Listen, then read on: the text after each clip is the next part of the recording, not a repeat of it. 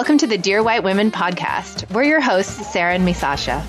And today, thanks to the prompting from our listener, Kevin, we are going to be looking at Caster Semenya and the different ways that gender is treated in sports. I'm so excited that we get to talk about Caster Semenya today. When you first said her name, I have to admit, I had no idea what you were talking about. And then I did see some articles and I was like, oh, Misasha's got her finger on the pulse. Right. Let's talk about this.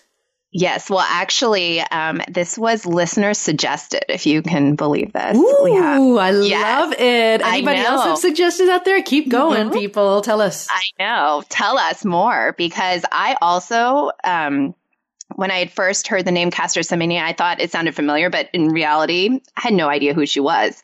But now that I've heard her story and learned about her treatment, I'm angry on her behalf.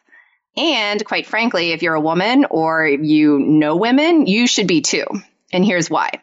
So there's a great Washington Post article by Monica Hesse about this and about the treatment of Caster Semenya. And she contrasts Caster Semenya's treatment with Michael Phelps. And to back up a second, Caster Semenya is a South African track star. So she is not only a track star, but she is quite possibly one of the best female athletes around. And if you think about other, like, just top of their game athletes, Michael Phelps often comes to mind. And the thing about Michael Phelps is that he has some sort of genetic blessings that people might consider abnormalities, but for him, really give him a leg up among swimmers or other athletes. So, for example, he possesses a disproportionately vast wingspan. So that means fingertip to fingertip, when you stretch your arms out to the side, his is super long. He has double jointed ankles, which give his kick unusual range. And in this weird quirk, he apparently produces just half the lactic acid of a typical athlete. And since lactic acid causes fatigue, he's pretty much biologically equipped to be amazing at whatever he does and get way less tired than your average athlete. That's amazing. Right? And these things, these gifts that Michael Phelps possesses, everyone thinks they're amazing. No one suggested that he should have corrective surgery on his double jointed ankles. No one has said that he should take medication to boost his lactic levels to bring his competitive advantage in line with others. So when you think about that treatment, and then you think about Caster Semenya and what has happened this month, and just going to pause to say Michael Phelps, white man. Caster Semenya, black woman. Just an observation. Just an observation. Okay. So back to Caster Semenya, and who is she? As I stated, she's an incredibly powerful runner from South Africa, a two-time Olympic champion. She's also been the subject of controversy since the beginning of her career a decade ago. Semenya is believed to have an intersex condition, though she doesn't publicly speak about it, which means her body allegedly produces testosterone at a higher level than most women. So on May 1st of this year, the Court of Arbitration for Sport ruled that if Semenya wanted to continue to compete, she would be required to take medications to lower that. So interesting. Okay, hold tight, because I want to back up just a second. First of all, you did say there's no medications required for Michael Phelps. Nobody's ever brought that up. And yet she is required to take medications to change something that her body naturally produces. So let's talk about intersex, because you said she's believed to have an intersex condition. Right. And so I just want to be clear about what intersex is. It's like a socially constructed category that reflects a real biological variation. I mean, we're all different. We're all built differently along a whole spectrum. But intersex is generally a term that's used for a variety of conditions where a person's born with a reproductive or sexual anatomy that doesn't seem to fit the typical definitions of female or male. So you could have, for example, a person born appearing to be a female on the outside, but maybe having most typically male anatomy on the inside. So instead of ovaries, they'd have different things on the inside. Or a person might be born with genitals that seem to be in between the usual male and female. Like a girl might be born with a noticeably large clitoris, lacking a vaginal opening. A boy might be born with notably small penis or with a scrotum that's divided, so it's more like a labia. There's a whole variety of how people present along this reproductive or sexual gender spectrum. Gender being different, actually, it's the wrong word for it, but just, these assignments that we make. So we speak of intersex as a condition you're born with. It doesn't always show up at birth, right? It's not like, here's your baby, and then you can see it. Because sometimes people might not realize they have intersex anatomy until you reach the age of puberty, and all of a sudden these hormones happen, and then your genitals or your internal organs start becoming more obviously different. You could be infertile as an adult. You might die of old age and be autopsied and be found to be different. Some people can live and die without even realizing that they have an intersex anatomy. So it's not an obvious thing. I think that's fascinating. I had no idea that you could basically live your whole life and not know that you have this condition known as intersex. Right. Which is, I mean, because it's not even a diagnosed one particular condition. It's just a whole variety in how your body's put together. Right. So there are many ways in which intersex can appear in someone's body. Correct. Okay. So going back to Caster Semenya for a second, or for a long time, the CAS, which was upholding a previous ruling by the International Association of Athletics Federations, admitted that this May 1st decision and this ruling about what Caster Semenya was going to need to do going forward was tantamount to discrimination. But they also released a statement saying, quote, discrimination is a necessary, reasonable, and proportionate means of achieving the IAAF's aim of preserving the integrity of female athletics. So there's so much to unpack there. Right. Let's start. So what is a, quote, reasonable and proportionate amount of testosterone for Caster Semenya's body to possess? Luckily for us, the IAAF offered specifics. And their specifics are, it should be below 5 nanomoles per liter. What is a nanomole? It is 1/1000th of a mole. So very, very tiny, in other words. And so for those of you who think you have immediate feelings about this ruling, do you know how many nanomoles of testosterone are in your blood? No, I did not even realize that there was such a measurement. Right? Yeah. So, I mean, this ruling is based on the idea that gender, as we know it, can be measured, that it exists in some form of nanomoles.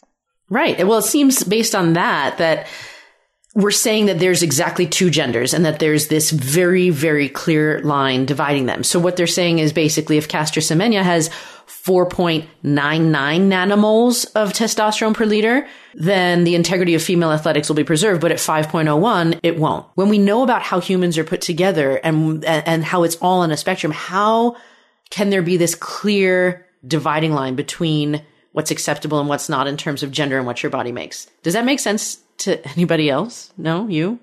Nope. Right. Nope. Because so if you were forced to submit to a testosterone test, would you bet your livelihood and your identity on like sheer hope that your measurements will turn up on what they've deemed to be correct and acceptable? And if they didn't, would you alter your identity based on this new data? Or would you be like, oh, okay, that means I'm not actually a woman, so I'm going to take medicine to change my testosterone measurements to make me more acceptably a woman? Or would you kind of say, I am who I am and I am more than just that number, right? Yeah. Most women have never been forced to submit to such a test. I think I know that for me, I identify as a woman and I'm pretty comfortable saying that without taking any form of testosterone measurements.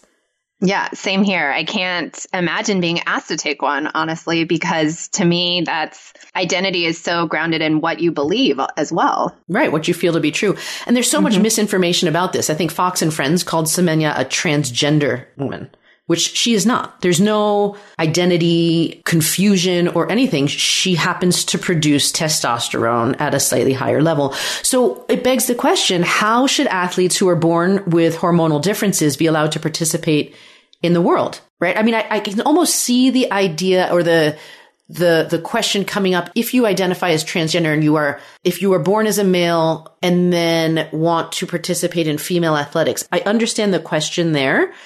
Is it pre-surgery, not surgery? I don't know. I've had people in our community ask that about kids sports and stuff as well.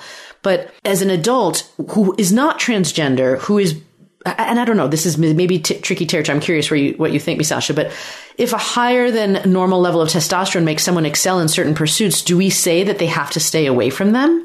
Right? If your body is naturally what it is, and what's that dividing line? Yeah, I think that line is so tricky. And for, an international federation to say that this is the bright line and we can't, if you're on this side of the line, you identify as a woman. If you're on this side of the line, you're considered a man. I think that based on, a nanomole or less of something in your blood, I just find that so hard to get behind. Right. Well, and is it really protecting women? Right. That's the bigger question. Right. But because I do understand, right? The testosterone gives you a physical advantage. What are those crazy TV shows now where the people are like spider monkeying all over the you know what I mean? Those TV shows, like the competitive American Ninja Warrior, that kind of stuff. Yeah. There's men with the testosterone as a general statement. If you were to take the average presentation of a man, compare it to the average presentation of a woman, the man will typically always beat the woman in one of those physical pursuits. They have more testosterone, the muscle mass, strength, your bodies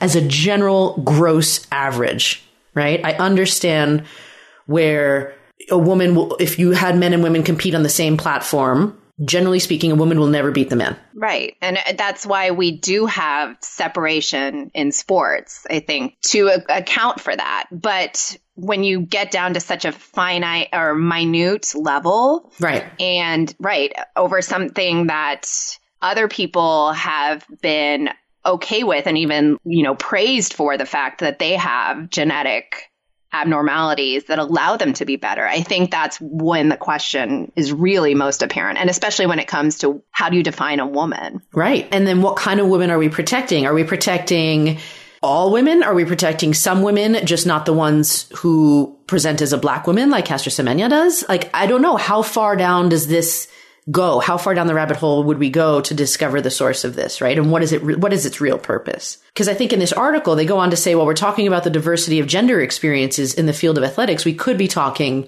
about a lot of different things. I think they talk about, we were talking about this earlier too, but gymnasts, that wreaks havoc on their body and they have their careers cut short when their genetics cause them to grow taller than 5 feet. Or there are a lot of basketball players who would give anything to grow taller, but they never do. Like, genetics plays a large part in sport and your ability to competitively participate. And I think, as you've said too, in competitive athletics, there are a lot of biological advantages and disadvantages, but some of these can be massive and also as small as a bit more testosterone that someone produces in their body. Yeah. And I think what gets us so upset or so angry about the treatment of Caster Semenya here is because whereas male athletes in particular and white male athletes, or maybe even white athletes overall, have largely been able to, thrive off this competitive ability, we have a black female athlete who is at the top of her game being subjected to not just this ruling, but years of this. She had to undergo a sex verification test in 2009, and which sounds, like some medieval torture device. And they haven't really released what the details of it are. So super suspect, but it's hard to imagine, anything that's called a sex verification test is anything but super humiliating. And what she said at the time was, I have been subjected to unwarranted and invasive scrutiny of the most intimate and private details of my being. So I think you can kind of guess as to what some components of the sex verification test were. Right. And the way that she's been discussed over these past 10 years has been invasive, has been speculative, has been racist. Pierre Weiss, the previous Secretary General of the IAAF in 2001 said that, quote, it is clear that she is a woman, but maybe not 100%.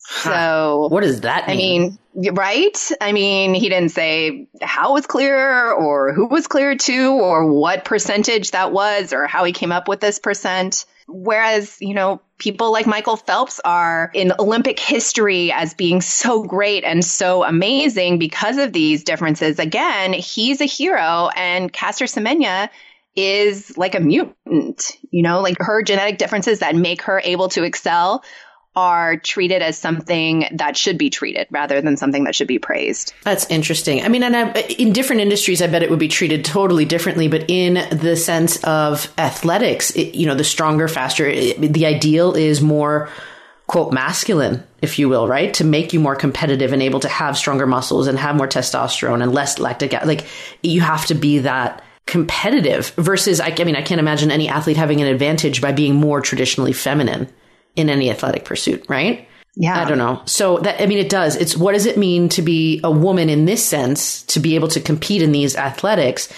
when we know that so much of, and this is very distinct from the conversation around gender, which is a completely different conversation.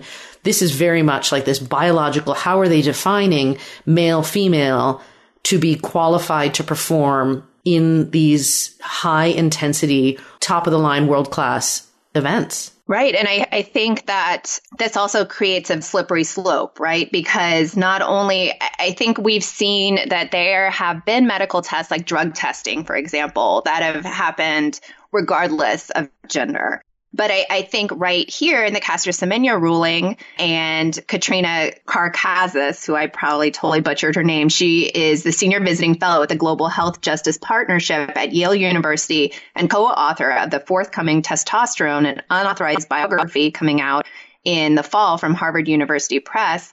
Really, she feels, as well as I do, and I think you do too, Sarah, that this decision endorses discrimination against women in sports and allows sports governing bodies to require medically unnecessary interventions for continued eligibility, violating women's bodily autonomy and integrity. Because basically, this has opened the door to a large variety of testing directed at women who may not be presenting as, quote, women, or whatever the IAAF's definition of woman is, that men are not undergoing and that they can sort of voluntarily and arbitrarily decide they should be doing. Well, and doesn't this talk about the normalization of male sports as the sport and women's sports as underneath that? Like the NBA should be the MNBA, the male NBA, and then the WNBA, right? I mean, the language we use around so many sports centers the male athletics as the norm, and then female athletics is not. I mean, Title IX be damned, like it's still not equal, and this continues to make female athletics the other, or, you know, subject to a different set of rules, which is really interesting. Yeah. And I think that you are not only opening the door to a different set of rules, but you're opening the door to medical interventions that are going to be, you know, quote, required for athletes and female athletes to continue to do the sports which they want to do, which is a distinctly disparate treatment between men and women. And it really allows other people, largely a governing body made up of men, to decide what gender is and what gender should be. That's interesting. And it makes me sad because wasn't there just the female athlete, the runner, who came back to win an Olympic event after having a child? And it was like, yes, like women can do it. We can do it all. And I really wonder, were there any hormonal checks for her? Like, I don't know. How does that, our bodies, women's bodies are created differently than men, for sure. And we have a different set of hormones, and we go through different stages in all of our lives. How do you assess what's an appropriate level of hormones to be qualified as a woman? I don't understand it. And it feels like a huge step back coming from this whole sense of like women in sports are awesome and strong and tough. And that's great. I completely agree. I just read an article, too, about how women's soccer was actually going to get their own uniforms made as opposed to tailoring down men's uniforms to fit women's bodies. So it was, you know, recognition of women as athletes and playing on a world class level. So I totally agree. This seems like a gigantic step back and really harmful for women, for minority women, for people that are not seen as the norm. But I do think that Caster Semenya should have the last word on the subject. And she said in a statement, quote, "I know that the IAAF's regulations have always targeted me specifically. For a decade, the IAAF has tried to slow me down, but this has actually made me stronger. The decision of the CAS will not hold me back. I will once again rise above and continue to inspire young women and athletes in South Africa and around the world." She also tweeted, quote, "They laugh at me because I am different. I laugh at them because they are the same." Boom. I know. I love her. That's so great. That was a giant mic drop there. Yeah. I'm like, is there anything more to say in this episode? I know. She said it. Go, Caster Semenya. I will cheer you on. Yeah. But in terms of action items going forward, I think learning about Caster Semenya, for me, made me really start to think about who we see as our athletic heroes, right? And how we treat differences in athletes. And is there a double standard? Because I, love watching all forms of sports. But yes, there are distinctly different ways in which people are treated. And to really be cognizant of that, I think is a good first step. What do you think, Sarah? I mean, we've had a conversation around sports before, and we know that I'm not the world's biggest sports watcher or athlete. I think the biggest thing I learned putting this together was just how this continues to be a back and forth. Women's sports, I mean, I was always aware that women's sports were second tier, in popular culture, but we're continuing to see, I mean, that what you just said about the soccer team and all that sort of stuff.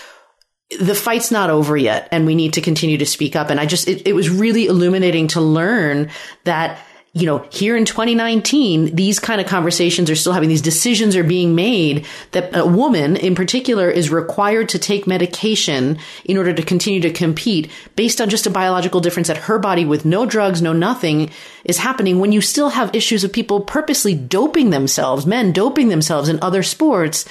And that's not being cracked down on, but yet we have this issue. And why is there so much attention or time and energy being spent on this when there's so many bigger problems out there? I just find it fascinating. And I thought that was my biggest takeaway. I agreed. I am going to be a huge fan of hers, though.